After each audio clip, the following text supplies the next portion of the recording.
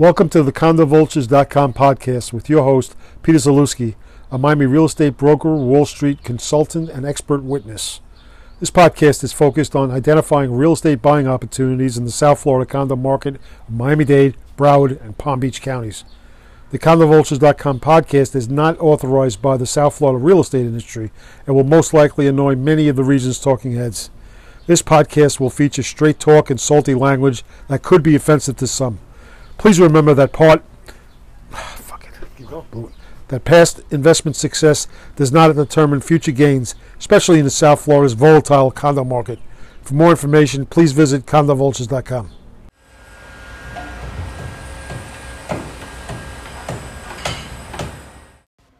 Welcome to the Condo Vultures podcast. I'm Peter Zalewski. I'm your host. This is episode 9 of the Condo Vultures podcast.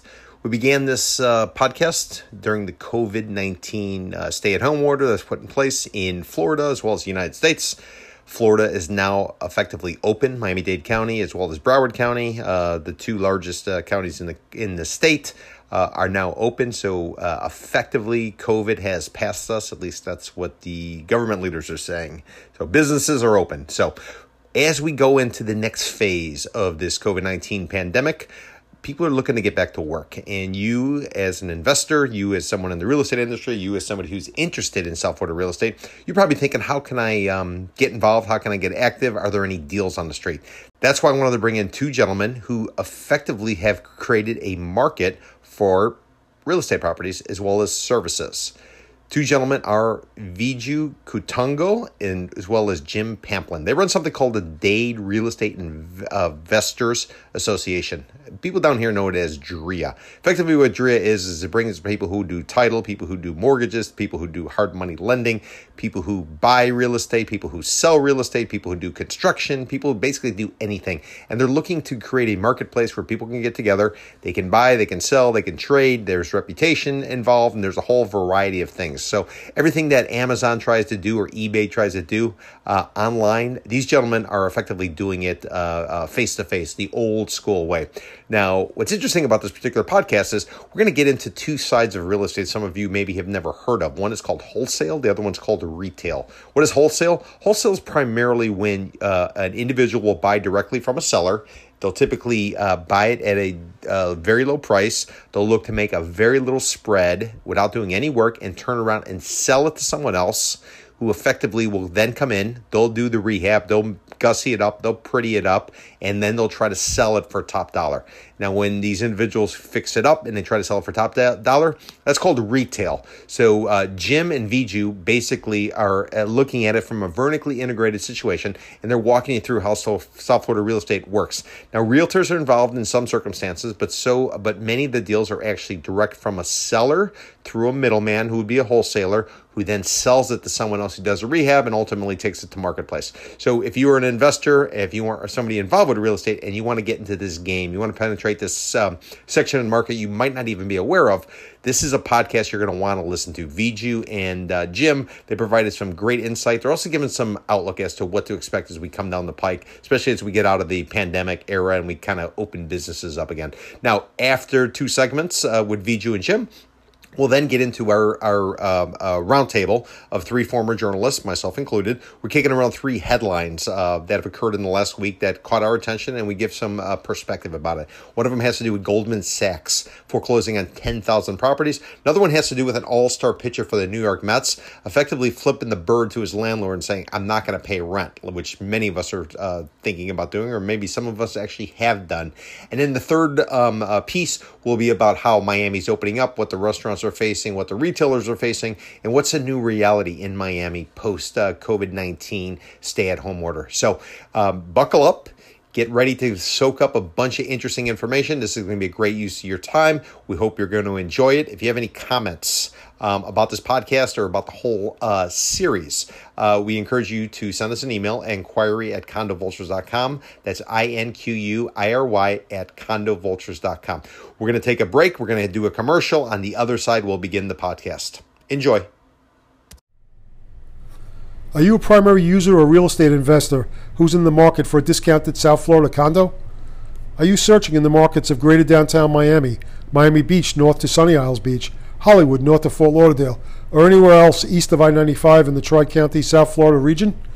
If so, the buyer brokers at Condo Vultures Realty are here to assist you. Condo Vultures Realty is a licensed Florida brokerage that was established in 2006 to assist educated buyers in identifying, negotiating, and purchasing units at a discounted price. To speak with a buyer broker at Condo Vultures Realty, please call 305-865-5859 or visit our website, condovulturesrealty.com. Welcome to the Condo Vultures podcast. I'm Peter Zalewski. I'm your host. This is episode 9 of our podcast. We actually began this podcast right when the COVID lockdown was being put in place in Florida. We are now in our 9th week, and the COVID stay-at-home order is starting to be lifted ultimately in Miami-Dade and Broward counties. So what does that mean? That means it's time to start getting out, stretching your legs, and possibly trying to get back to business. And what it also means is I wanted to get on a organization run by 2 gentlemen who I know very well to sort of talk about what they're doing. Because, again, the point of the podcast is to try to give you, the investor, or somebody who has an interest in the South Florida real estate game, try to give you all different types of options. So maybe condos are your thing. Maybe maybe buying tax liens, maybe buying houses is your thing. So I want to give you a whole broad set of information from some people who really know what the hell's going on. So for today's podcast, I have on 2 partners who operate an organization called DREA. You're asking yourself, DREA, what is DREA? Well, it's actually an acronym. It stands for the Dade Real Estate Investors Association. And what it is it brings together a bunch of buyers and a bunch of sellers to try to do transactions that actually make sense. So they don't really necessarily hit on all the fluff and all of the TV programs you see. These guys are in the trenches, grinding it out and making some money. So we have the pleasure today of having the 2 partners. It's Jim Pamplin and Viju Kutungo. And Viju, I apologize for butchering your name. My name is Zalewski. Nobody can get it right, so I apologize. No problem. So both of you gentlemen are out there. Yes, we're here. Great. So guys, our audience has become very familiar and accustomed to our format. And the format is, I want to have you on for 2 segments, roughly about 20 minutes each. First segment, we're going to talk about the 2 of you, how you got together, what your organization does. Then we're going to take a break because I want to get into commercial, try to peddle some services so I can make a dime here and there. And then on the other side of the break, we'll actually get into what you're seeing from a business perspective, what your expectations are going forward, and ultimately how can the audience make some money in South Florida real estate. Does that sound acceptable? Good. Sounds good. Great. And one rule of engagement: feel free to curse if you need to get something off your chest. Let it rip. We call it salty language. Everything is acceptable on this podcast.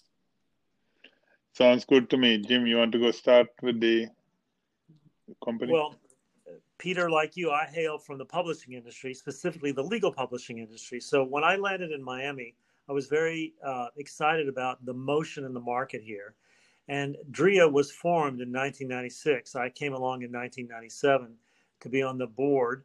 And it was just really exciting because the market here moves so fast certainly for single family residences.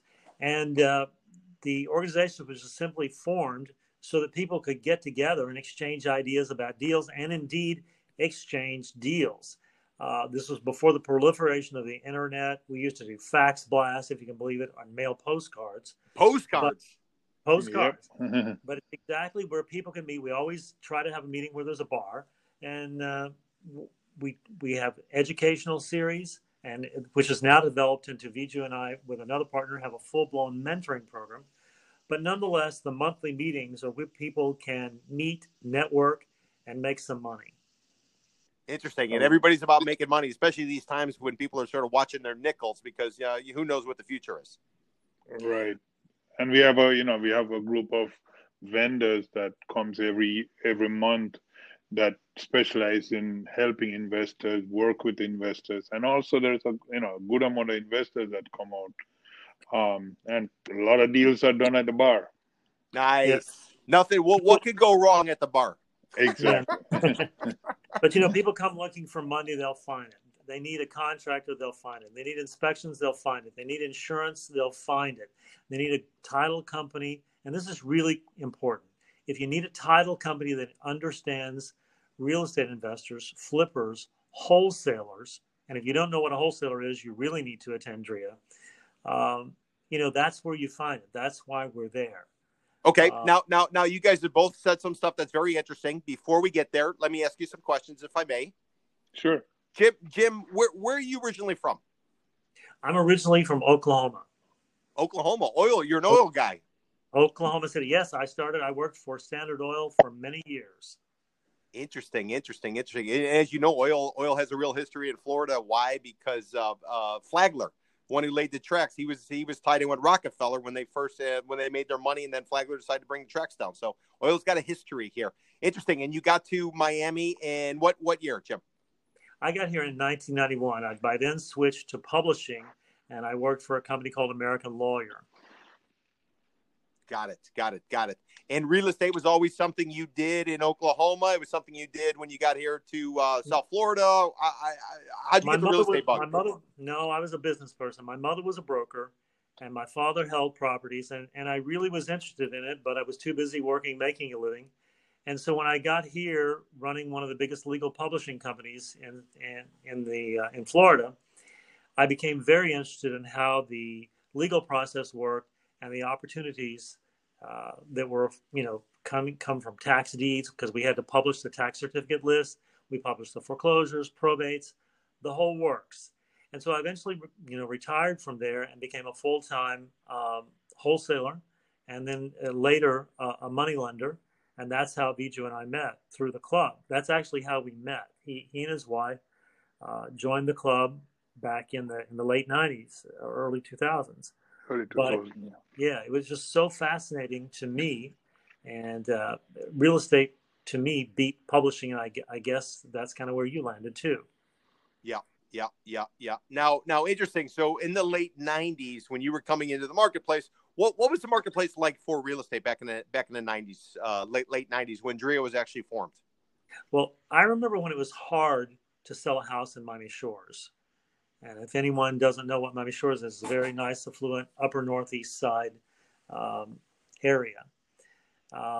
And the areas just south of here were just very low rent districts. And now they're some of the highest money real estate you can buy in Miami. Yep. So believe me, I remember it was a slow moving thing. You made money by buying junk properties and selling them at higher prices, which is what we do today. It's just that prices are about 4 to 6 times higher. Wow. And your portfolio roughly, or how many, let's put it this way, not portfolio, but let's say, how many properties have you had equity in that at some point that you've traded over the course of these, 25 years or so, 30 years? Oh, I can't count. Hundreds, not thousands. Yeah, we do, 200 to between 200 and 300 properties a year. A year. Okay, so everybody out there is smarter than I am. So there's 365 days in a year, and you guys are trading 200 to 300 properties per calendar year. Yeah. Interesting. Okay, now I don't want you to say too much more, because again, we're going to have a second segment, and I want to bait the audience to listen to the second segment after, obviously, I put in a commercial. So we good with that? Yep, sounds good. All right, perfect. Now, Viju, tell me about how you got to South Florida and how you were attracted to real estate. I was born in India, grew up in Jamaica.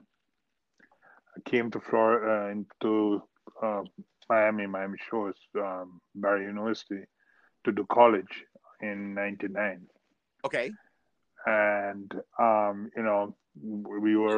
we started college. When we finished college, we started looking at these infomercials. And I'm a computer science major with an MBA. Wow.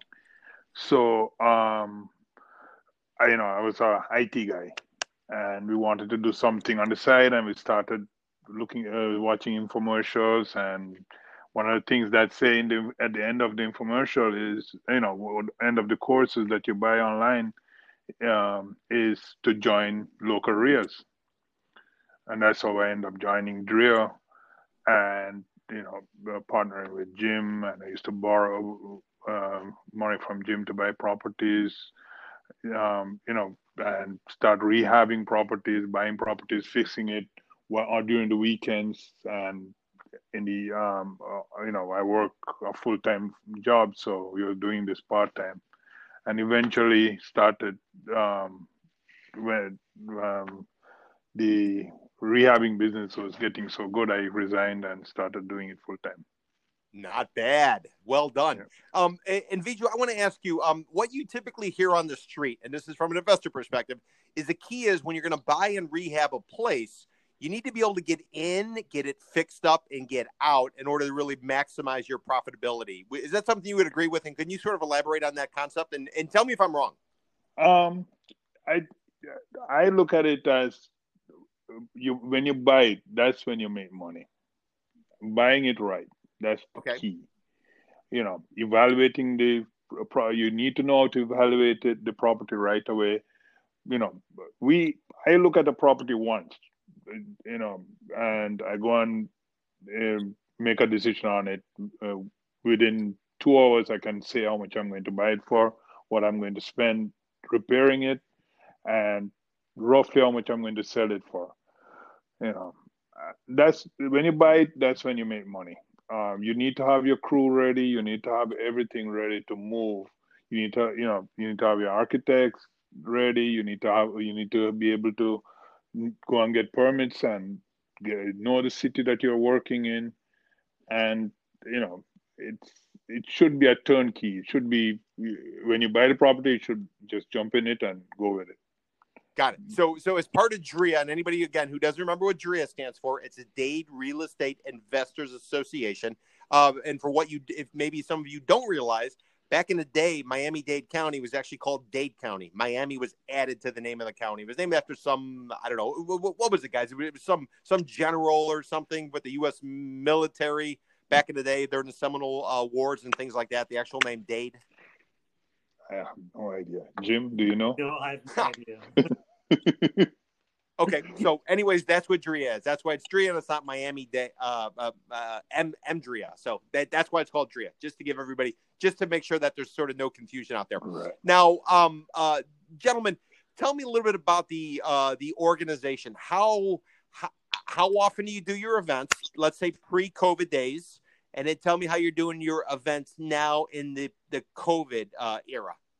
Well, pre-COVID, we were very regular. We meet the third Wednesday of every month and have done since 1996. Our current home, besides the internet, is Miami Shores Country Club.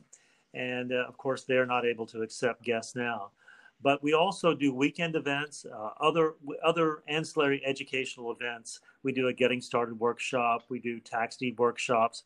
Plus, we have a tuition-based mentoring course. Now, Viju, I'll let you tell them what we're doing now. Well, if I could pause you, Viju, before you do that. So just so the audience is clear, because again, our crowd is from Buenos Aires up to Toronto, from Singapore over to London. Do you need to have a real estate license in order to participate in your in the DREA organization? Absolutely not. And in fact, until I had a real estate license, we used to joke, all you really need is a driver's license. And you don't even need that. Yeah. But you need driver's license to close your deals. So exactly. Okay. So you don't need a driver's license, and you need a curiosity and potentially some money. Do you need money to go to one of your meetings pre-COVID, and what about post-COVID? Well, there are membership levels available. Meetings are $20 per meeting for the Wednesday night meetings, the once a month. And if you call Viju or me up and say, hey, I've never been, one will still, give you a pass for free. Membership gets you in every month. It's like $199 a year. You save money, but more than that, it affiliates you with the community. We say, if you want to do this business, you have to hang out with people in the business. And that's what we are. And that's who comes to our club, is people who are in the business. That's what a REIA, a Real Estate Investor Association, is all about. A place to meet people, and they might be rehabbing, they might be wholesaling, they might be rent landlords. But it's a place to come to associate with people of like mind. And yes, many real estate agents come because they want to be investors or they want to sell to investors. I see. So effectively, put it in layman's terms, It's like a marketplace, just like you would go to a market and you could in a different country, not necessarily again pre-COVID, where you could go there, you could pick up apparel, you could pick up food, you could pick up batteries, anything like that. Basically, everything is being cleared there. Everybody has their presentation, and if you want to cut through a lot of the BS and make it very efficient, going to something like DREA could be very worth your time. Absolutely. Absolutely. And, putting it that way is awesome. I mean, you with your journalist ideas came up with that. Jim, we didn't even think about it that way. Oh, come on. Don't try to butter me up. You're probably afraid I'm going to bust your ass on some hard questions later on. No, it's true. Okay, so you don't need a driver's license to attend one of the meetings. Potentially you want to be a member. Anything else in terms of someone sitting out there thinking, okay, I want to go to one of the next DREA meetings once you guys can actually get together. Is there anything else they need to keep in mind just in terms of preparation or rules of engagement before we get into some of the more details on a macro basis? Anything else they need besides curiosity and potentially an entrance fee? Just open mind about real estate investing and just to learn. I always tell everybody, just come and observe and just talk to people. That's all you have to do. Be ready to talk to everybody you see. And just and the people who are at the meetings, again, because I'm assuming you guys are going to bring it back once you can. Right. Oh yeah. Yeah. So I'm assuming the people who are at the meeting, they're looking to do business as well. They're not there with an attitude like you'll get with some realtors. And I speak from experience. You get a realtor who's pushing back. They think they're better. They're smarter. They're blah, blah, blah. These people are actually business people and they want to do deals. Correct? Correct. They want to talk to you. I'm telling you, people when I just started, that's where I learned a lot from. Just talking to people, talking to hard money lenders, asking them how it works, talking to a title company. I mean, some of the title company will even meet with you afterwards, come into your office and tell you about the deals. We have events with title companies and mortgage brokers, realtors, people who are doing short sale. We have events with them, so they'll teach you. So that's everybody wants to. That's how you make money. You have people get involved in with you, and more they know, the more they will bring to the table, right? Right. Yep. Now, Vijay, you said something very interesting, at least to me and possibly to our audience. What if someone's a little bit intimidated? They see these programs, they listen to my podcast, hopefully exclusively, but they're listening, they're trying to gather the information, but they're a little timid about coming in. They're afraid they're going to ask a stupid question. You guys have a mentoring program. Can you sort of walk me through or give me some ballpark about how you can basically handhold somebody who has a curiosity and an interest, and how you can sort of help them get ramped up so they feel like they have a lot of confidence? Jim. Well, I think one of the things Viju said is key. You have to have an open mind, because the key to real estate is buying right. And the way we teach people is to fail forward. Real estate, Peter, you may agree or may not agree, but it's a relatively risk-free business in terms of like your deposit and things like that, with huge leverage. And there's no Correct. margin calls. Stocks might fall to zero, but real estate doesn't. Sure, we've seen it go down, but as a rule, it doesn't do that. So that's why a lot of people are interested. And if you take time to learn how to negotiate, how to select the properties that will get you where you want to go. There are a lot of niches in real estate. Whether you want to buy and hold, rehab, or just wholesale, it all starts with buying right. And that's what our mentor program teaches you about. It's a lot of practice. It's a lot of psychology. It's not legal advice. It's not accounting advice. But we do use the same forms everybody else uses. There's no tricks. We don't use special agreements to trick sellers. You can take an agreement that we use and go to any lawyer in town because it was written by the Florida bar. So there's no trickery in it. It's simply following through, making offers and following through as in any sales job. We just make it a little easier. We have a back-end software and we make that part of it easier. Right. Easier means you can do it in few seconds. We can make offers in few seconds. But we teach you. We focus in Florida because we know so Florida very well. We've been doing business here for a long time, and we teach you. We hold your hand, one on one. We teach you how to do it properly. So then the question becomes: someone sitting out there is, why would you share your intellectual property, i.e., your knowledge and your experience? Why would you share with someone else who might be your competitor? Well, that's a very good question. And there are 4 of us in the mentoring program. And you want to do this the second segment, but we share deals with our students, right? That's how we get to participate in so many deals. Got it. So we have a vested interest in their success, because we don't just take money for tuition. The big money that we make comes from doing deals with the students, and we require at least 2. I see. Okay, that makes sense. And then another general, or Vijay, did you want to add anything? No, but that's exactly what. So let me ask another big picture question again before we get in the second segment. We'll talk about what you guys are seeing, what the trends are, things like that. Another big picture question is, again, someone might be sitting in London and they're saying, well, you know what? I'm sick of this. I want to go over to South Florida. I want to invest. I want to do what I want to do.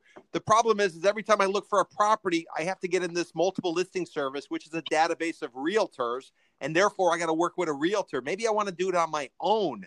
How do you guys go about identifying properties? And do you use realtors? And can you talk a little bit about, just like the makeup or the range of some of the properties you guys are bird dogging as you do the, 200 to 300 deals a year? But look, first and foremost, yes, we use realtors. Realtors are our friends. But okay. And so that's what we call low-hanging fruit. Our proprietary system shows us all the for sale properties, but just as important, it shows us all the not for sale properties, and we can break them down into potential short sales, probates, people who are deceased, tax deeds. We can research all those various things, and someone looking for a deal has to look for a situation. If a seller talks to you about price, they're not motivated to sell. If they talk to you about why they need to sell, or if you know their situation, why they need to sell, then you have a motivated seller. And that's the only people we like to buy from, is people who are motivated. So yes, the better deals are off market, and public information is amazing what you can find. But we do use a proprietary system that refines it. We can sort data like you can't imagine. But in the end, it all involves personal contact with a seller or a real estate agent. Got it. Okay. All right. Dude, thanks for clarifying for people. I think that's going to make a little bit of a difference so they can understand it. So generally speaking, gentlemen, when someone in the audience hears shadow inventory, they don't know what it means. You effectively work in shadow inventory, because not only are you hitting the realtor stuff, which is in the MLS, you're hitting all the other opportunities, which many people call shadow because they don't know how to track it. Correct? Perhaps that's true. Correct. Yeah. Yes, correct. Correct. And also, we even go on door knock, find a vacant home, go knock on the door. Or make sure you have your mask on, Viju. You better be wearing that mask. Yeah, I know. Nowadays, yes.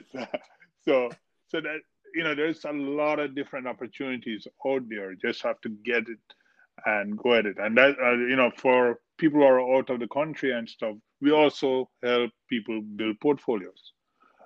We have turned $2 million portfolio to $4 million, $5 million. We have built quite a bit of portfolios for people out of country people and stuff like that. Yeah. Now, gentlemen, we're coming up to the end of segment number 1, but I do want to ask 2 questions that are more big picture. Jim, you were referring to tax liens. This might be a concept that is foreign to members of our audience who maybe are in different states or different countries. Can you just give us like a real layman's terms perspective or explanation what a tax lien is and how it sort of works? Well, sure. The local taxing authorities throughout the United States want their money for property taxes every year.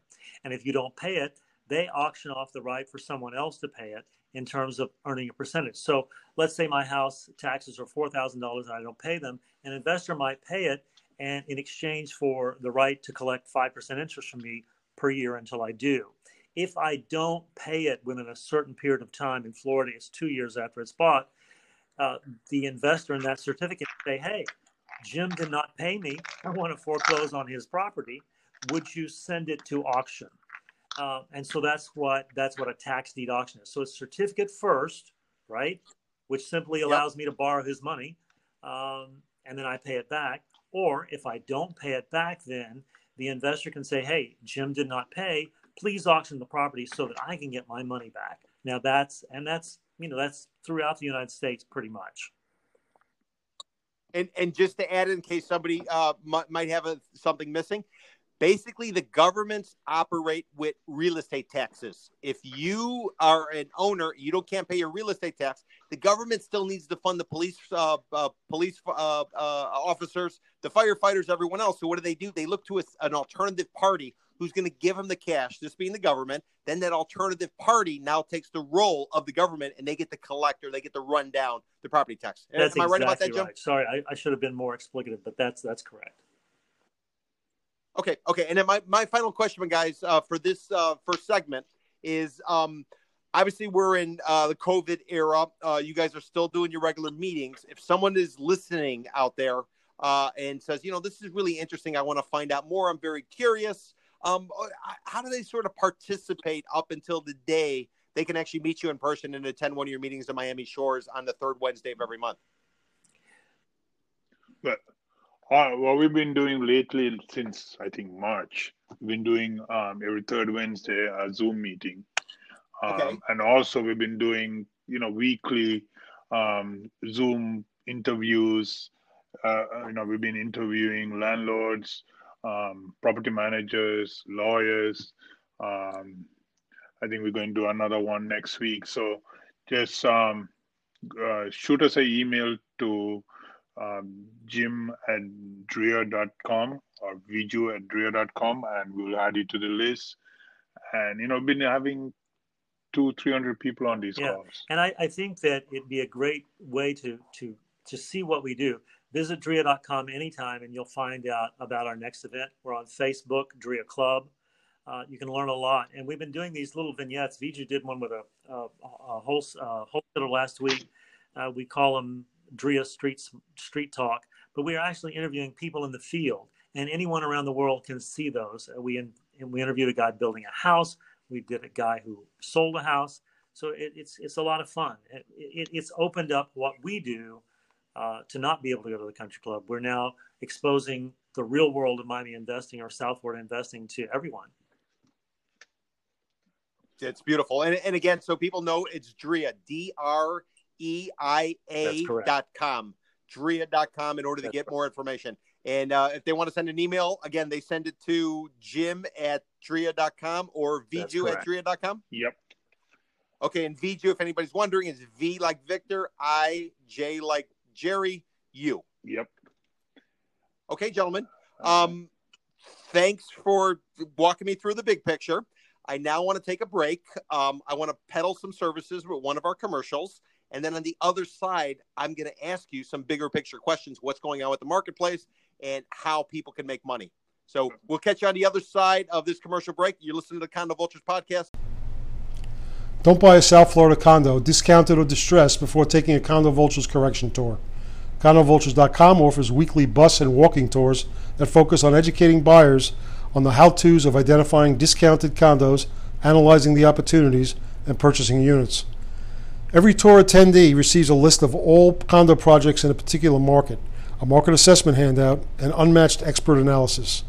For more information on the condo correction tours, please visit condovultures.eventbrite.com or call 305-865-5859. Welcome back to the Condo Vultures podcast. This is Peter Zalewski. I'm your host. We are in the process of having a conversation about the Dade Real Estate Investors Association. Effectively, what it is, it's a marketplace for bringing together all different types of trades, interest levels, money people, buyers, sellers, you name it. Everybody's sort of happening. A marketplace, much like you'd find if you went to a foreign country and you wandered in a market and you could pick up everything from vegetables to batteries to clothing. That's effectively what Dreher is. I'm fortunate enough to have the two partners who run it, Jim Pamplin and Viju Kutungo. Viju, did I get it right this You time? got it right this time. Nice. See, I'm getting there. Yep. I'm getting there. I'm smarter than I look. So guys, COVID hit. Business was going very well before COVID happened. And everybody's concerned about the future. Can you guys give us some perspective in terms of South Florida? What was happening up until that time in March when effectively Florida got shut down and the United States effectively got shut down? Could you guys walk me through how this winter was going? Remember, in South Florida, we had the Super Bowl. We had a series of events going on. Everybody was rolling in. Prices were going up. Interest rates were record lows. Unemployment was record low. These are great times in the United States. What take me up to COVID, and now give me some perspective of what's happened since the stay-at-home orders have been put in place, if you can. Before COVID, the market was moving along nicely, and sellers were somewhat inflexible. We were still getting deals, and after COVID, sellers are still inflexible. Prices have been holding. Now the volume is less. Inventory is down compared to pre-COVID. And indeed, in our wholesale business, I'll let Viju address this, we lost a few deals. But the retail deals that we were involved in and that we knew of did not fail. In fact, all parties, the banks, the real estate brokers, everybody worked to get them closed. And we are still seeing retail deals closed. Now, Viju, tell them what happened to our wholesale deals that were sort of in the can, so to speak, when COVID hit. And guys, just for clarification, Viju, before you answer that, can you guys differentiate wholesale from retail for the audience? Okay. Miami and South Florida is a very fast-moving market. There's a lot of people who buy properties who don't have the time to go look for them. A wholesaler is someone like Viju or like our group does, who goes out and buys a property that is suitable for someone else to take and finish, either rehab, turn it into a rental, or hold it. We buy them at a discount. Our market window as a wholesaler, think about this, is 2 weeks. That's all we care about, what's going to happen in the market when we tie a property up and resell it, okay? Or close on it and resell it. Okay. Retail market is just that, a property that's listed for sale in the open market, for sale by owner or with real estate agents. And rehabbers, that's their focus. They want to buy a property from a wholesaler or from a seller, add value, and then they look forward 60, 90 days to reselling it. So generally speaking, most properties that people see on, let's call it the MLS, are probably retail versus a lot of the wholesale stuff. That's really where the value is, but it definitely needs a lot of tender love and care, I would imagine. Correct. And, most wholesalers, it's, as Jim says, a 2-week window. So that's where the time of the market don't really matter to us as a wholesaler. When I'm a wholesaler, I'm a rehabber. I do both. We do both, So we wholesale, we rehab, we retail. So we know what's happening in the market. And we also hold properties for rental. And we use those properties to build portfolios. So we are, we have our hands in all 3 different type of market. Back to the question where what happened to so we had some wholesale deals. We had quite a bit of wholesale deals in the pipeline, and we had 2 of them fell through. One because the hard money lender, the end buyer who was buying the property, the hard money lender pulled out because they wanted to reduce the percentage they were lending, and in turn we sold it to somebody else, but it took long. So basically it was a financing issue. Okay. It was a financing issue. The second one, the buyer, they just didn't come through. Got scared, and she just didn't want to invest anymore at that time. And it's one of our rental properties. I'll hasten to add, though, that wholesale buyers were out there, but just like everybody else, they didn't know what the heck was going to happen. And they got a little bit skittish because wholesale people, the people that do our business, Peter, are like you. We don't have a paycheck coming in. Eat what you kill. You know what I'm saying. So you're dependent on what's going on in the market, very very much so. So it has turned around. Wholesalers are out buying, which means people are going to start looking to rehab. And and Vijay mentioned a term. I want to be sure everybody understands what a hard money lender is. When you're buying a house that needs repair, Bank of America or any other bank is not going to loan you the money. I don't care what kind of credit you have. They're not going to loan you money on a house that needs extensive repairs or won't pass certain types of required inspections. Yes. So hard money or equity lenders will loan based on the future of the ARV is what we call it, the after repair value. And they'll look at the equity in the house and they'll make a loan. And they underwrite it themselves as a rule. And they typically put the money on the street or the financing. How quickly? Oh. No, go ahead. Funding within a couple of days. It's a short-term thing. Hence the term wholesale. Got it. Right. Got it. Vijay, did you want to add anything about the deals that had fallen through? Or yeah, so the one I was telling you about, she just didn't want to. It was right at the end of March where nobody knew what was going on, and the buyer just didn't want to move forward. And it was one of our rental properties that we were selling, so we just kept it. And the other one that fell through, we just found another buyer for it and moved on. So, for us, it's still moving. Things are after the first couple of weeks of this shutdown. I think buyers realize, especially rehabbers realize that their retail properties are selling, so they need to get their rehab. They need to get their machines still going. I mean, they have to buy, fix, and sell, and they realize that they're selling their retail properties, so they have to buy. I see. And we keep talking about some of these properties, and these are primarily houses, right? Single family houses. And they're primarily Miami-Dade, Broward, yes. Palm Beach counties, or just specifically Dade? No, Dade, Broward, Palm Beach primary. I mean, we go out further north, but 90% is Dade, Broward. To give people some perspective, what are we talking about per house or per door? What do they trade for on a wholesale basis? What do they trade for on a retail basis? And again, not to hold you to it, but just in their minds, maybe they want to calculate it in Colombian pesos or euros or whatever the case may be. Can you give a ballpark idea? It varies. I usually tell everybody, it varies, because if I'm wholesaling a property in Miami Shores, which retail for $700, I'm trying to buy it for in the $450, $500 region. Depending on the amount of work you need to do. The sweet spot changes in the areas where people can qualify the most, in the 250 to 350 area. We have to pick it up so that there's enough margin to make a small profit as well as do all of the work. I see.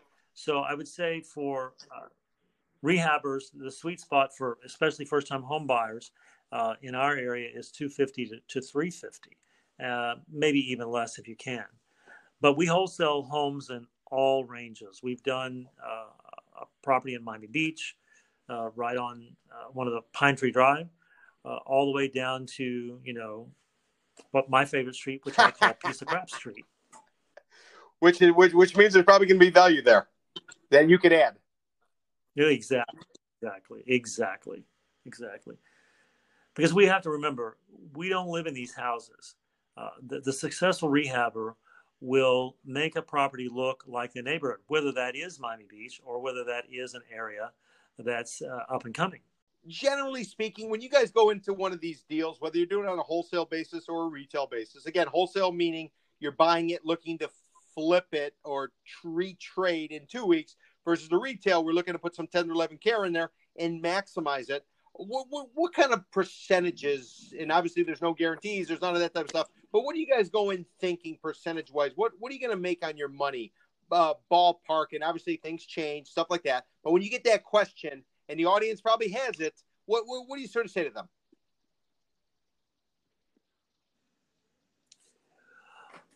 Well, for rehabs, the percentage is interesting because some people don't invest any of their money in it. They borrow it. Believe it or not, there are people who've been doing this business so long they can borrow 100%. But let's say you borrow. You're making a buy for 200 grand, and you're going to put in 20,000 plus another 50. That's 70,000. And if you make a profit of 50,000, well, you can do the math. If you make a profit of 40,000, so we look in terms of numbers. But your return on actual cash invested, we're not talking 10% here. You've got if you're going to take this kind of risk, you need a home run of at least 30 to 50% on the money you have invested if you're borrowing the money. Now, for wholesaling, I know this may sound weird. You can have a zero investment. So if you make $5,000 and you've invested zero money, what's your return? So that's how you have to look at it. I mean, very rarely do I put down all of my cash for a wholesale deal. But even if I do, if I make $10,000 on a wholesale deal in a day, because I buy and sell the same day, and I make just $10,000, what's my annual rate of return? I can't even do that in my calculator. I like how that sounds. So, all right. Right. So that's how we approach our. Yeah, I agree. And our wholesale deals, it will average about 14 to 18 grand a deal. But we might have a deal that's home run that is, 30,000. I mean, we closed on one today. I think it was like $11,000. Yeah, I just got the money in, as a matter of fact. 11,000. But we've done as high as 49,000. We sold I left the country one time having picked up 3 properties, and Viju was in our business. I try to bring the properties in. Viju tries to put them out. And oh my gosh, it was like 56 grand on the package. I'm sure it was. That's a great spending money to have on your way out of town. I mean, we were involved in a warehouse flip, I think, 2 years ago, where the profit was $900 and something thousand. It was a $6 million deal. Wow. So now, guys, some people might have heard in the past, and I just want to sort of give you some give us some perspective. Some of the people might have seen when they were driving off the interstate and they saw a sign, "We buy ugly houses, we'll buy your house." Can you guys sort of talk about that? Is that part of your business? Do you do that? Is that the competition? Is that complementary? Can you just sort of, because people probably have that question. Well, that's changing to the internet. But yes, that is exactly what we do. People have different needs. Let's say you have you lost a loved one who owned a house, and you don't even know how to do a probate, much less sell the house.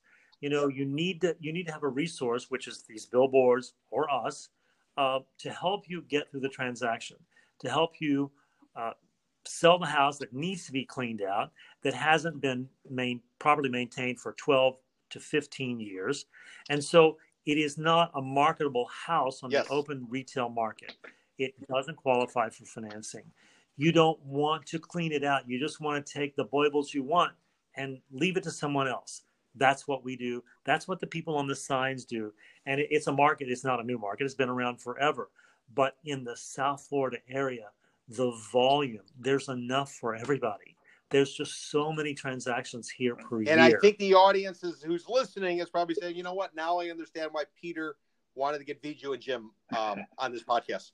Because you just laid it out right there, and it makes all the sense in the world. I don't think anybody's going to have any questions about that. Now, one thing I do want to ask you before I ask you to kind of look forward, I asked you that question. What do you expect to make on it? Now, one of the things that could change when you're basically doing a rehab, especially on one of these retail projects, is contractors, cost of construction materials. So what I'm wondering, gentlemen, is what's happened on the contractor side in terms of those people doing the work pre-COVID versus post-COVID, and have there been any changes, anything material that you need to factor in or you need to work around now because we have social distancing and all the rest of those things? It's just the timing. It has gone. It's been taking longer since I say March. Reason being, picking up material is much harder. Home Depot. I mean, I don't know if you guys been to Home Depot. It's The always line is terrible to get in. exactly. The line is crazy. So it's been taking longer because of that. It's been costing a little more to do stuff because and you have to be these guys. You don't want. I mean, they're you they're going out there standing up for 3 hours to pick up materials for you. Then they have to go to work. Their off day is done. So it's taking longer. It's more frustrating. But we are getting through it. We are getting through it. I think like the other day we were replacing a couple of AC units, and it's taking, instead of getting it in next day, it's taking like 2-3 days to get the AC unit in. So we're seeing delays like that. So if 2 weeks is Yeah. the optimum, have you guys expanded to maybe a month now in terms Yeah. of on your wholesale flips or? No. No, the wholesales would work the same. It's just a function of getting Got people it. to look at the property. It's the rehabbers. It's the rehabber guys that are being, and this every delay equates in cost of money. Now, I will say though that before COVID, beginning last fall, Vijay was telling me, we're seeing a rise in our commodities that we use, like just sinks and marble and porcelain and things like that comes from overseas where the tariffs have increased. That's in fact impacted cost as much as anything else, and it's not chump change either. Interesting point. So you're talking about all the trade war stuff.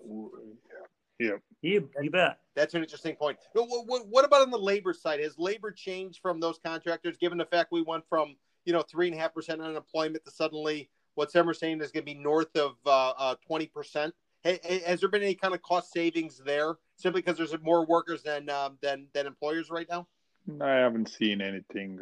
I've seen the price going up a little bit because of the time it's taking longer to do stuff. But it just. But for me, it's different because I use the same people I've been using, and I'm not. I know they're, doing good jobs, so I kind of keep them going. Got it. Now, gentlemen, both of you were on the ground, and both of you were very prosperous during the last real estate cycle in South Florida, which was 2003 to 2010. You guys were able to hit it on both sides when it was going up and then when it was going down. Can one of you talk a little bit about what you guys were doing last cycle, and also too, if you can tap into or talk about some of the big hedge fund money that moved in and started buying single family houses?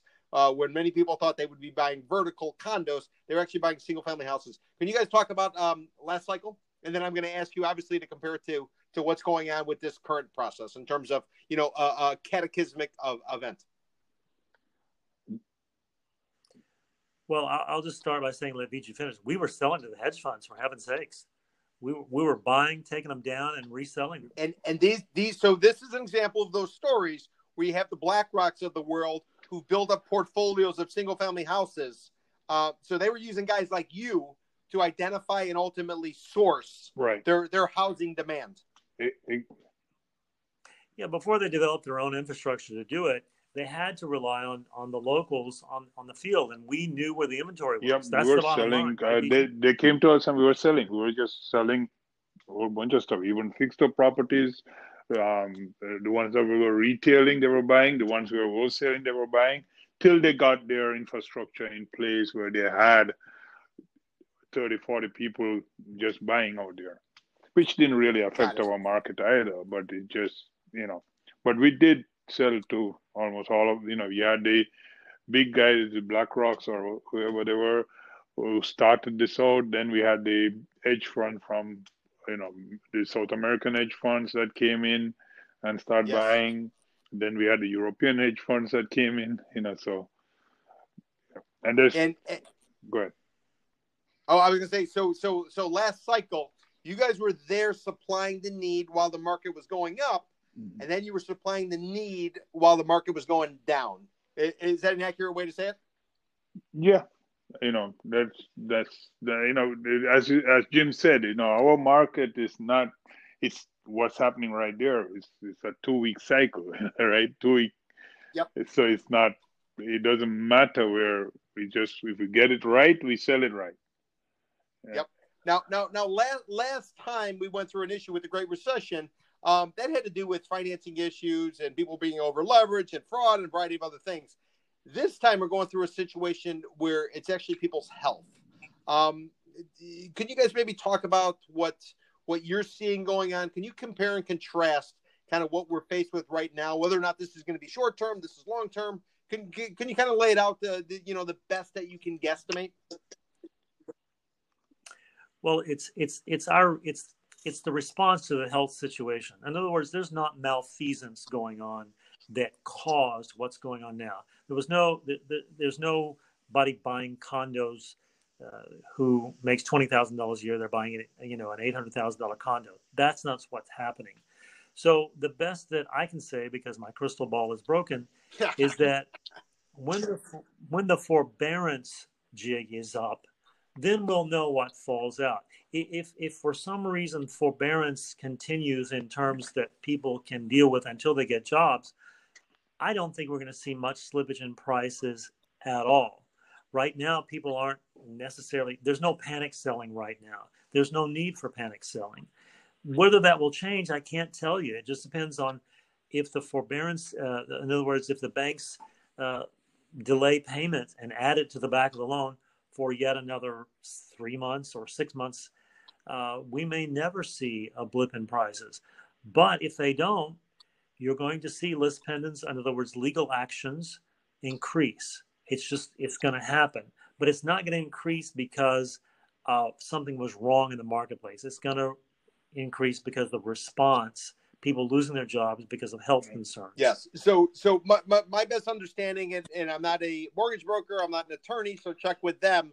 My best understanding is effectively, if someone has a mortgage that's backed by the federal government, Fannie Mae or Freddie Mac, which is typically going to be under, I think it's $515,000, then you can ask your lender to basically give you a forbearance, which means you don't have to pay your mortgage in effect because of COVID for 6 months. And then you have the ability to renew for an additional 6 months for a grand total of a year. And it's roughly from April, which is or late March, when CARES Act was put in place, that $1 trillion stimulus package. So what people have said to me, though, is come day 366 of year 2, unless Congress takes steps, you could see a whole bunch of people who haven't been paying for the last year suddenly be hit with those legal actions, which are known as list pendants. Have you guys heard anything about that? Is that crazy? Is it what you're hearing? What's sort of your sense on that? Well, sure, it's a possibility. But I've got to be honest with you.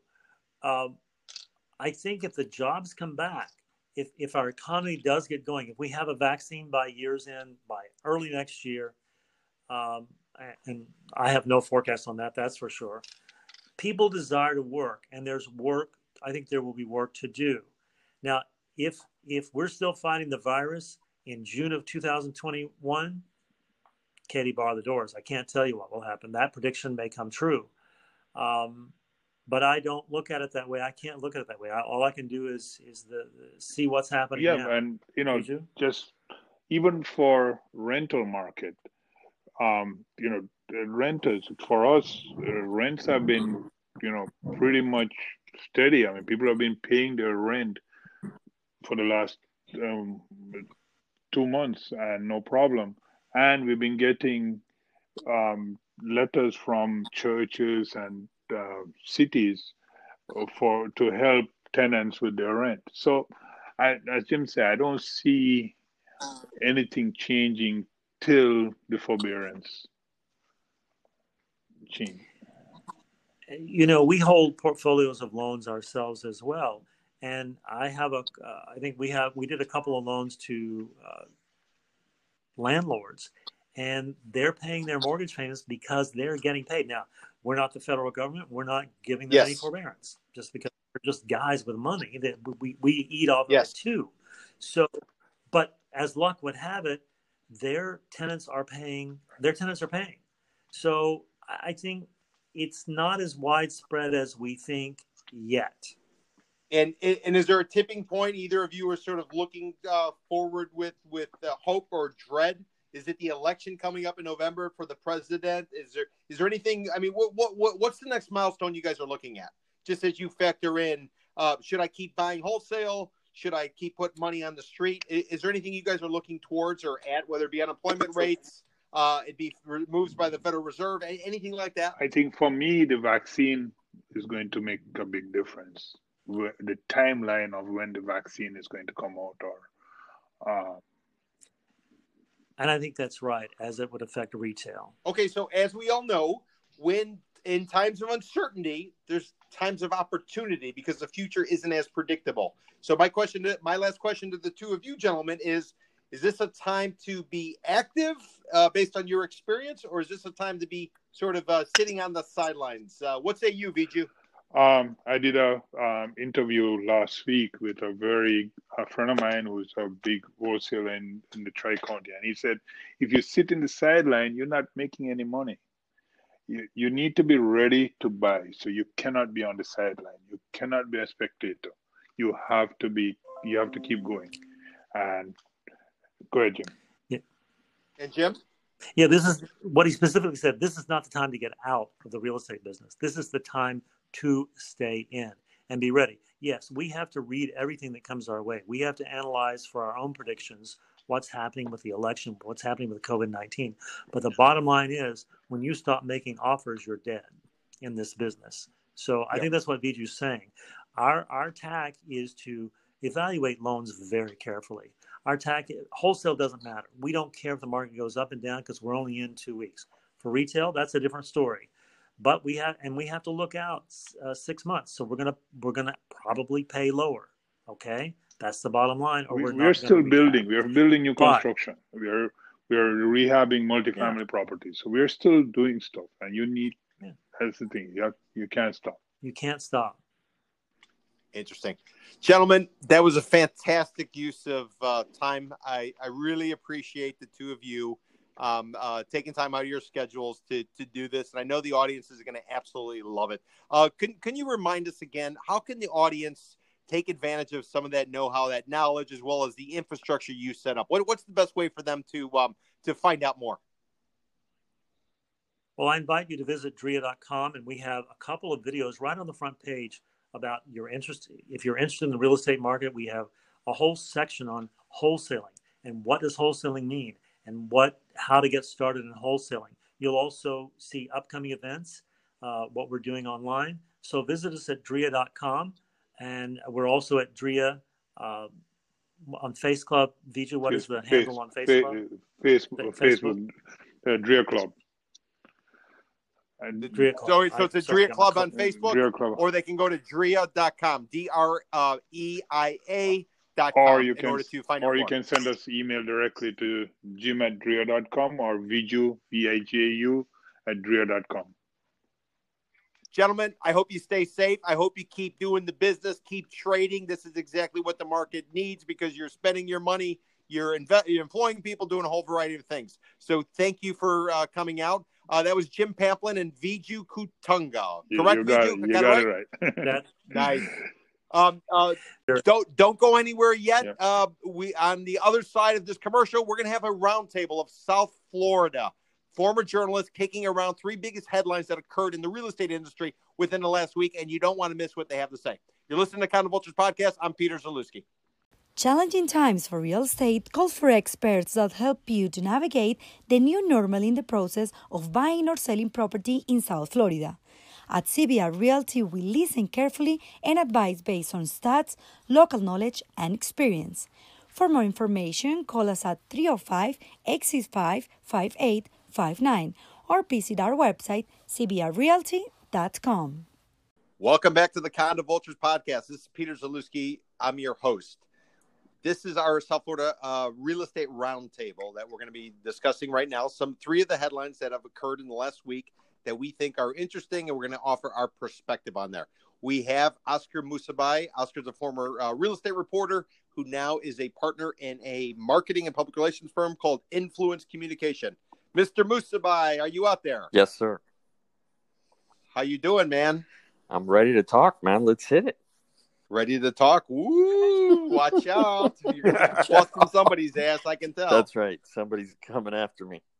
Nice. And the man, the legend, the gentleman who worked at a boiler room, the gentleman who sees colorful chickens, which are actually called peacocks. But in all reality, former white-collar crime reporter, former reporter of publicly traded companies in South Florida, and a gentleman who runs a consulting firm for public relations and marketing, John Fackler. John, you there? Greetings, one and all. Glad to be aboard. Great to have you, John. Great to have you. How are you doing? How's everything shaking out for yourself? I'm doing okay. It's just basically batting down the hatches here with all this crazy rain. Just trying to keep warm. It's getting a little cool out. Got a nice little my tea with me. It's slightly spiked, but that's okay. And your spike of choice is what? It's one of those iced teas. Got a little bit of nectar in it. Oh, nectar. Okay, so Yeah. he's going to refuse to disclose, which is probably a good thing. Yes, Probably a good thing, given your portfolio that you're building with the boiler room former job and the colorful chickens known as peacocks. exactly. And I'm big on product placement, like Oscar is. So That's right. Nice. So because of the holiday, potentially Memorial Day holiday in the United States, we do not have any comments. So what we are planning to do is we're going to break up the three headlines into two segments. Should be a grand total of about 30 minutes or so for you, the audience. I'd encourage you to hang out for all of them. We're going to be hitting on macro, mini macro, and then micro, looking at national, then something on a rental perspective, and then finally we'll wrap it up with what's actually going on in South Florida and particularly Miami-Dade County. Now, I like to bring value to these podcasts. I like to give people little tips along the way. Besides everything we have to say, we can also, I think we also give them some actionable information. So let me give you the actionable information, was actually a fantastic hustle if you're sitting out there in the United States or possibly even Europe, maybe even parts of Asia for whatever that's worth, and you're worried about coronavirus. Let me tell you how you figure out if you got antibodies without having to pay for the test. How do you do it? You donate blood. I'm going to be donating blood this week. Already have an appointment. It's a 15-minute process. And what I'm being told is that the companies that are collecting blood, what they're actually doing is they're running the blood through a test to be able to differentiate if the blood is clean or whether or not it's got antibodies from COVID. So what the company, it's called One Blood. It's a nonprofit organization. What they're doing is they're actually going to tell you in 48 hours whether or not you have antibodies. They want to know if you have antibodies because they want to carve out that blood and they want to send it to some of the victims of COVID-19 here in the United States. So whatever it's worth, you guys want to get a test, you want to know if it's got antibodies, this is what they're saying is actually an effective, efficient way. And for what it's worth, for me donating blood, the company, One Blood, they're actually offering a little kicker. I think I get a free lunch. So Look at how's that. That sounds pretty good. Actionable information, There you go. gentlemen. Actionable. That's it. All right. So let me give you my headline. My headline actually comes out of the New York Times. The headline is Goldman Sachs, probably the most powerful country in the world. Company. It's a joke. It's a large investment bank run out of the United States, but they're all over the world. Hank Paulson, the gentleman who basically structured everything after the Great Recession with Troubled Asset Relief Program known as TARP, his former organization. They've now foreclosed on 10,000 homes for what they're calling consumer relief, in quotes. Let me tell you what the New York Times headline is. It says, to make amends for its part in the collapse of the housing market during the 2008 financial crisis, Goldman Sachs promised $1.8 billion in consumer relief to struggling homeowners. The penance was also a business opportunity. 4 years after agreeing to help homeowners in a civil settlement with the federal prosecutors, the Wall Street firm has become one of the biggest buyers of distressed mortgages, an area of investing that deals in loan modifications and foreclosures to borrowers who can't make their payments. Actually, they're number two behind number one for what it's worth. If you look at the article, Lone Star Funds out of Dallas, Texas. So Goldman's buying foreclosed homes, and they're also foreclosing on borrowers. What say you, gentlemen? It's more of the same. I mean, basically what it means is that the in quotes reforms of 2008 went nowhere because Goldman was one of the major provocateurs in the crash of 2008. Exactly. By selling junk, these bags of broken mortgages to funds, to all kinds of different funds, all retirement funds all over the country. People who were older, who were, middle-aged, who were younger, who were putting their money in 401ks into these large funds, or teachers into, funds that were investing in these bonds that were tied to bad mortgages. And at the same time that they were recommending these, they were dumping their positions in those same blocks of investments. So clearly their role in the market is to completely fluster or undermine the integrity of the process. I mean, it shouldn't be a surprise considering who we have in the White House, but at the same time, consider that. No politics, gentlemen. Hold on. Politics. We don't want to offend one way or another. Give me a chance here. So when Obama was in office, no one was. I think it was only one guy was prosecuted for helping to contribute to the crash in 2008. So everybody was given either a settlement or this kind of sweetheart deal like Goldman was. So it's not to say that Trump is the only one. I mean, I think Obama made a lot of mistakes in this regard, and we're continuing to suffer from it. So now let me give you the kicker. Mm-hmm. The kicker is all the loans that Goldman is taking back and actually able to resell. So again, this is more actionable information for our audience. Mm-hmm. They're reselling the mortgages of the homes at an average of $170,000 a door. Wow. So what does that mean? That means A, it's affordable if you're an investor, and B, you're killing the comps in a neighborhood and or a building because stuff trading at 170. Now, granted, middle America, that's one thing, but in South Florida, $170,000, that sounds like a cabana and an extra parking space at a condo. Yeah, it's true. Yeah, I was talking to a friend of mine whose family owns an apartment in New York that in a building where the comps were at like 1.6 million. And when this person told me the price, I said, "What is that? Like a 2-bedroom?" And she said, "Yes, it's a 2-bedroom." So in our market, 170 doesn't buy you all that much, right? No. Not at all. Yeah. I mean, we're not at New York rates yet, but we're competing to become as unattainable as New York, as Manhattan is. So anyway, it's just very, very upsetting because this kind of situation is just going under the radar with everything that we're going through. Exactly. Yeah, but the New York Times has shined a light on it. So yeah, I agree 100%. I just don't know that. First of all, it's a very complicated issue. 2008 was complicated, and this is complicated. I think it's going to be very difficult for people to follow when you don't have enough money to buy food, yes. When you don't have enough money to pay your rent, when you don't have enough money to, buy your next Maserati, which, I mean, it depends. Rich is where you're standing. I guess, some people can argue that $1 million is not rich.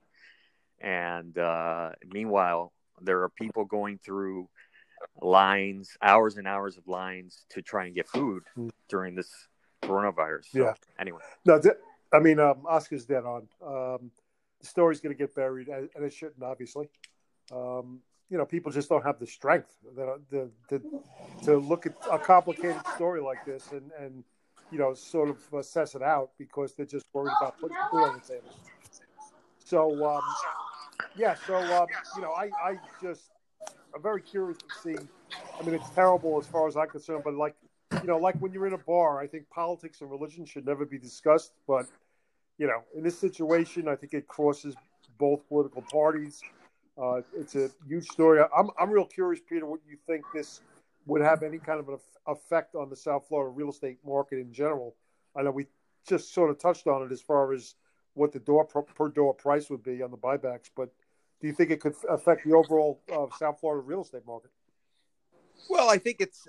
I mean, generally speaking, I think you see some people starting their engines. Wow, somebody's excited back there about Goldman. I know they're very upset about this story. Yeah.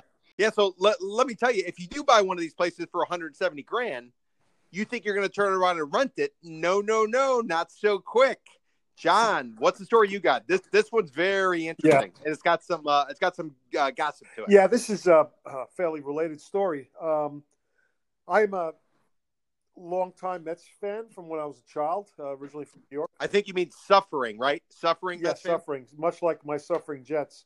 But there's a story here. This was reported actually quite a few places, including the New York Post. And John, let me clarify for anybody who's not in the United States.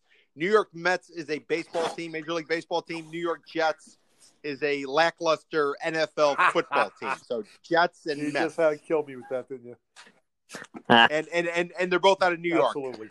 All right, John. Sorry. Put the dagger in my gut. But the headline here, I mean, it's been picked up. Actually, it was reported by the Post. New York Times, Bleacher Report is the one I'm choosing from. So there's a couple different headlines, but it's in essence Mets Noah Syndergaard, who was the Mets ace pitcher, their all-star pitcher, was sued for allegedly missing his New York City penthouse rent payments. So apparently his landlord sued him for not paying the rent. It's a federal lawsuit, and it accuses Syndergaard of defaulting on his 8-month lease he signed in February. Is seeking $250,000 for the full value of the lease. Now, this is apparently 2 months, and of course, he's citing, the coronavirus. There's a couple of issues involved, but he just decided not to take possession of the leased premises, abandoned his obligations, refused to take possessions, and declined to make any of the required payments. Now, Syndergaard has since gone on Twitter with a rant against this. Threatening, come on, baby, let's go to court. I'll see you in court, because he's saying, listen, the coronavirus is the reason.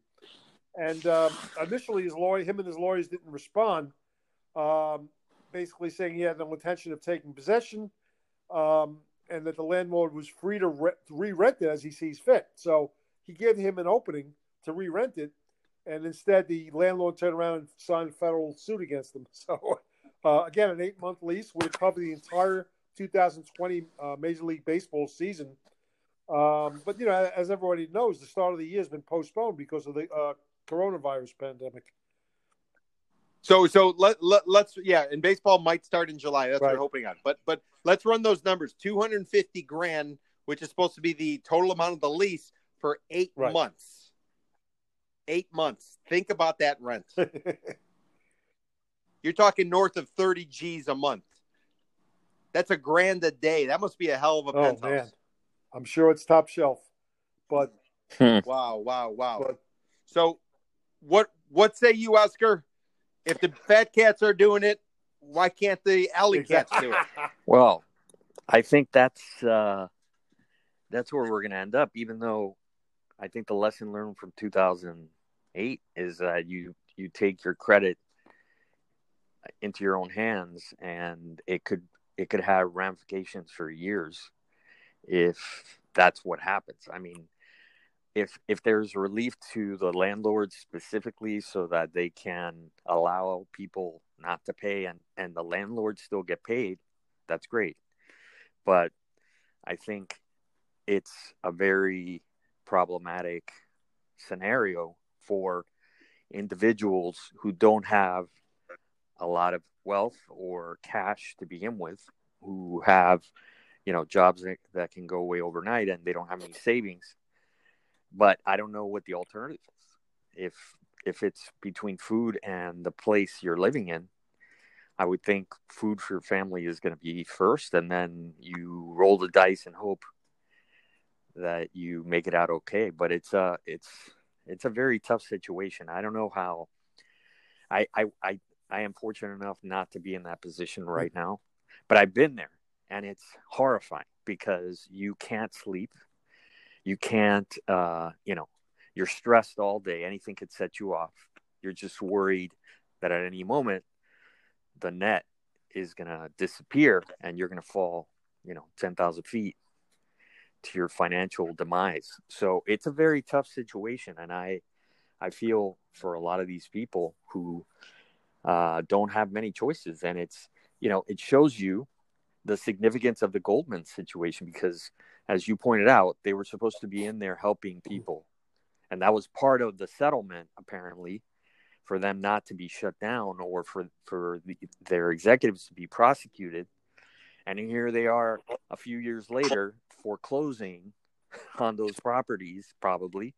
And that is, in my mind, is a form of insider trading, because they probably know all of the people who are in dire straits, right? Yep. Because and for what it's worth, Goldman Sachs, they're the ones that provide the credit cards for Apple. So if you go on your iPhone and you can get a credit card application in 3 minutes, Goldman, that large country, wow, that's sarcasm, that large country right. ultimately has got its tentacles everywhere. Right. Yeah. So I guess my take on it is ultimately capitalism's capitalism. If you did something like the Great Recession to put yourself in a position where you're going to get undermined, i.e. lose your place, get evicted, that's one thing. It's not easy to accept, but okay, you can make the logical argument. Okay, you shouldn't have done this, you shouldn't have done that, you shouldn't have overspent, you should have saved, blah, blah, blah, blah. This situation, it wasn't man-made. It was an act of God, effectively. It's not officially defined as an act of God, but nobody had anything to do with basically the tidal wave that's come through. And I think that's sort of the difference. I can understand during the Great Recession, okay, you made a mistake, you should have spent, you over-leveraged, whatever. This time you didn't do anything. You were trying to go to work, you were trying to do everything. Next thing you know, it all got shut down on you. So that would be my take on it. Well, I would argue, and there was a study that just came out that showed that if we started social distancing a week earlier, there would have been 30,000 less deaths, and 2 weeks earlier, it would have been something like double that. Sure. But I'm talking like macro. I'm talking 30,000 feet up. 30,000 feet up, you took out a loan and you lost it, in theory. This time, you didn't do shit, and all of a sudden you're out. So let's think about the impact of 2008, right? So let's say that you acted responsibly.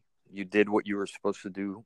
Maybe you were told by the government that it was okay to default on your loans because you were going to get help, and then you didn't get help. Or you acted irresponsibly, whatever that was, right? There was vulture-like approach. Hey, watch it! I got a trademark loans on that. I don't want to say I have to have my attorney. I have to pay you a nickel. I know I have to pay you a nickel. So there was a quote-unquote vulture-like approach to the mortgage industry, where they were lending, $600,000 to a gardener, and in the end, they made money, but those loans eventually defaulted, and then those people were impacted negatively, and the banks were impacted negatively, except that the banks got a bailout and the individuals ding. So, absolutely correct.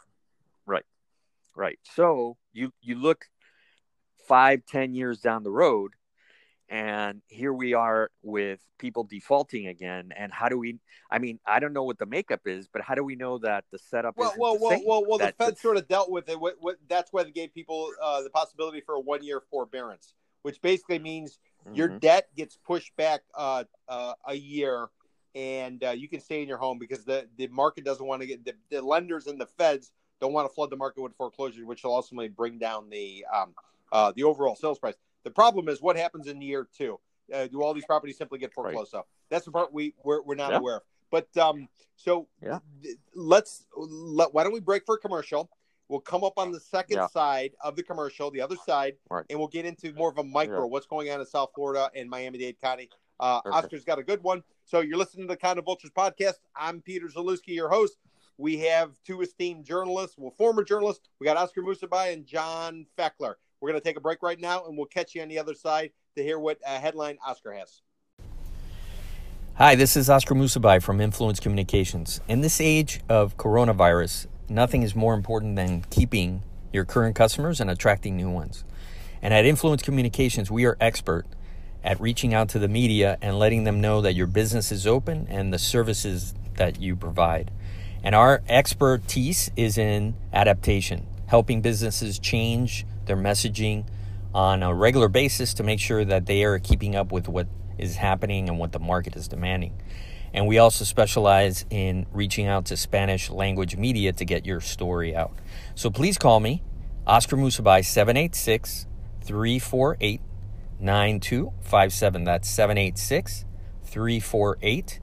786-348-9257. Thank you. Welcome to the Kind of Vultures podcast. I'm Peter Zalewski. I'm your host. John Fackler, as well as Oscar Musabai, they're on the line. We are kicking it around in terms of three headlines that caught our attention from the real estate industry within the last week, and we're giving you our take on it. So I went first. My story was about Goldman Sachs foreclosing on 10,000 homes.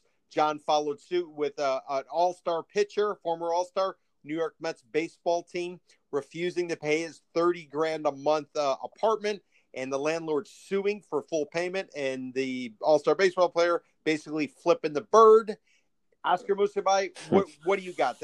Help to capture the moment right now in South Florida.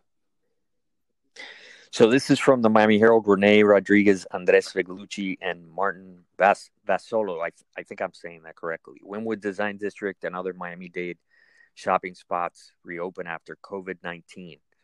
So here the Herald is talking and about Oscar, not to interrupt. Well, actually, to interrupt. Give everybody an idea of what Wynwood is. So Wynwood is where people go to take selfies with giant street murals. And there are a lot of restaurants, and it's very, what they call hipster. It's like people wearing almost like a uniform for how they dress, very chill. And it's an industrial district that now has been converted into this sprawling neighborhood of very interesting buildings. I mean, the design is very specific. It's got low scale architecture, which is in line with what was there before. And it's much more accessible because they've created connections between streets that allow people to walk through rather than have to walk around buildings. And it's a very interesting neighborhood. That's Design District. I'm sorry, that's Wynwood. Design District is the high-end luxury neighborhood that was created by a large investment by Louis Vuitton, and Craig Robbins and another person were the main drivers behind that locally. And it's got all the huge brands that you would expect in like Rodeo Drive kind of situation are in that place. So those places opened last week, and in the store it explains that there weren't a lot of people in walking around, but it's a slow opened process. After 2 months of lockdown in Florida.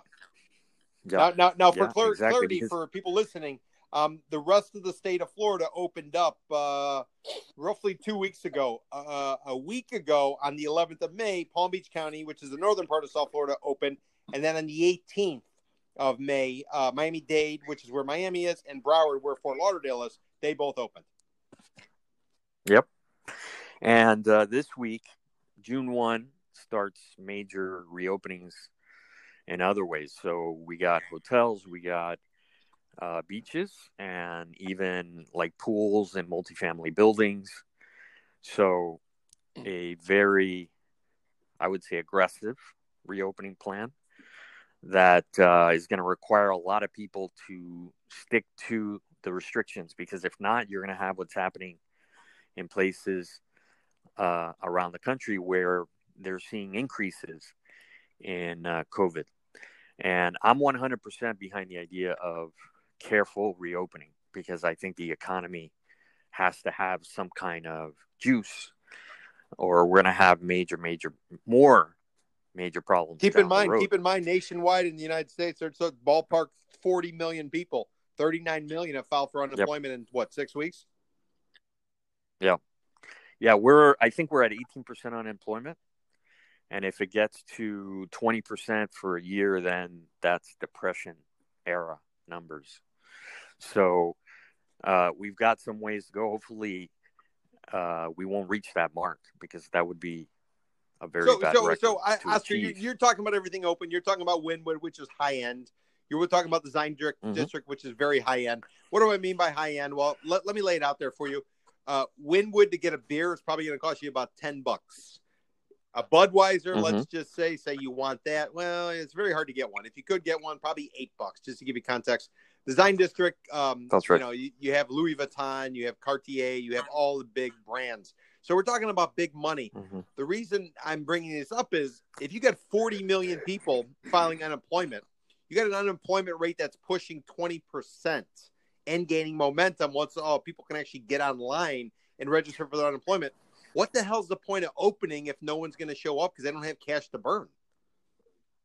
Right. Well, that's the question.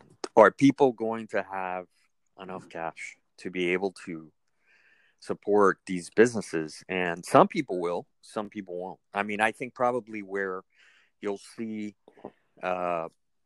some significant breathing room and cash is obviously on the luxury side. People who are buying the luxury product in Miami are going to have the ability to frequent these restaurants and bars and things. But time out though. So, but if they're, generally speaking, the people with these fat cats with the deep pockets, generally speaking, aren't they a little bit long in the tooth? Meaning they're a little bit older, and aren't they in the kill zone in terms of the most at risk? But in Miami, this is a playground for a lot of people. So I don't know that maybe it's going to be like that around the country, but not in Miami. I think Miami Beach, Brickell, there's a younger crowd that has money. You see them driving around in Mercedes and, BMWs, and there's nothing wrong with that. No. I'm not saying there is, but if you're targeting, right, if your niche is a restaurateur, and by the way, what percentage of the restaurant can actually accommodate in-store guests or in-restaurant guests? What is it, 25, 50% of the tables? Yeah, 50%. 50%. 50% capacity. Wow. Yeah. So I think the only way that this makes sense is if the federal government continues to provide money. And it's not only the federal government. The city of Miami has created a fund, and local governments have to try and pitch in. But at the same time, local governments are getting, decimated. And so is the state. Every state is going to be decimated because everything's shut down. So the taxes stopped. So every state is going to have an enormous hole. So the money, you just can't keep printing money. It's a very complicated situation. It's not easy. And we should pray that our leadership has the wisdom to be able to have all these. No religion, Oscar. No religion. Remember, no politics, no religion. You're breaking the two golden rules. And this is from a borderline atheist. We gotta pray. You gotta pray. There are no atheists in foxholes. But in this case, I think where we're gonna see these places being supported is from a wealthier crowd that can afford to go out and spend the money. Now, the question is, should restaurants raise their prices to make up for the losses? If that were to happen, then that would push that would even make the group that could afford going out even narrower, right? So it's a very interesting situation because Miami, as you know, you like to give examples, is very much a party town. So how much does a bottle of champagne at a club cost? 100 No, bucks, dude, it's right? more than that. More. I mean, a happy hour, you get a bottle of vodka, cheap shit vodka, is $100. And that's right. like a Tuesday, Wednesday night. Wow. Plus tip and all that. So at the end of the day, you're out the door for probably $200. And that's cheap vodka. When you order those, what is it called? I don't even remember. But they call it bottle service. It's all over the world now. Yes. But some people say it originated in Miami. Yeah, that makes sense. So you consider that we're now known for that that gives you some Yep. sense of where our money is coming from. It's tourism, it's high-end tourism, Fontainebleau, all these hotels cater to a very high-end. So speaking of a lot of cash to burn, what say you, John? You going to go out there and spend some of that money, or are you going to hunker down at home, afraid of catching the COVID? No, one of these things, listening to Oscar speak, I really kind of fixated on Wynwood. Wynwood, again, a lot of art galleries, a very hip place, a lot of hipsters there. Unlike your popular tours that, bring in about 10 or 20, your bus tours, the tours there, they have a, I don't know if it's twice a month or once a month walking tour in Wynwood. And these are clusters of hundreds, maybe thousands of people who walk the streets. And I keep thinking, how in the hell are they going to have a 6-foot distancing? Wait, but time out. Let's give a little clarification. Not everybody walking is spending money. Some of them are homeless looking to shake down the tours. But, with all due respect to your tours, which are very popular, but, this is a popular marketing mechanism for Wynwood, and that is these tours, which are basically art in a park type things where people walk around and check out the galleries, and they're clustered. I mean, they're clustered together. Then they'll go into the bars, and they're clustered there. How are they going to – I just can't visualize the 6-foot distancing component working. I mean, they make them wear masks, I could see, but I would love to be a beat reporter, beat retail reporter, and walk into one of these establishments after they try to do this, and really ask the restaurateurs or the retailers, listen, are you really making money? I mean, what do you what needs to be done for you to make money? Because I don't see them making any money. Yeah. Well, the rules are, it's 6 feet if you're on your own. If you're in a group and you're sort of set off from the rest of the room, you can be 3 feet apart. And then if you're a family living in the same house, then you don't have to adhere to that distance issue. So there are some accommodations that are being made to try and make it possible for restaurants to operate and for people to feel a little more comfortable, but it's going to be very difficult because it's... Of course. How do you police that in Wynwood at night? Where everybody's getting tanked up and they're laughing, they're glad to be out again. I don't see this happen. Yeah, it's very difficult. It's going to be very difficult. But I mean, listen, think of the other side. The other side is, it's a Hail Mary. Effectively, here we go, religion again. In sports, there's something called a Hail Mary, where a play will be attempted in order to try to eke out a victory in what definitely seems like a loss. I think what the government's doing and what these restaurateurs and these barkeeps are doing is they're effectively trying to get some cash in the door, because many of them are probably at the end of the line. And if they leased out spaces at big lease commitments, many of them have personal recourse. So, the landlord's going to come knocking, like the moratorium that was put on foreclosure and evictions. That's for people with their primary residence. It's not for the commercial related type of stuff.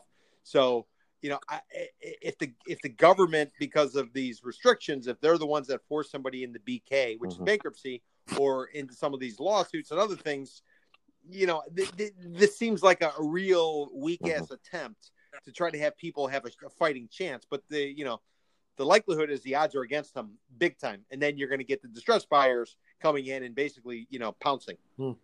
Interesting. Wow. So I would like to end it on a good note.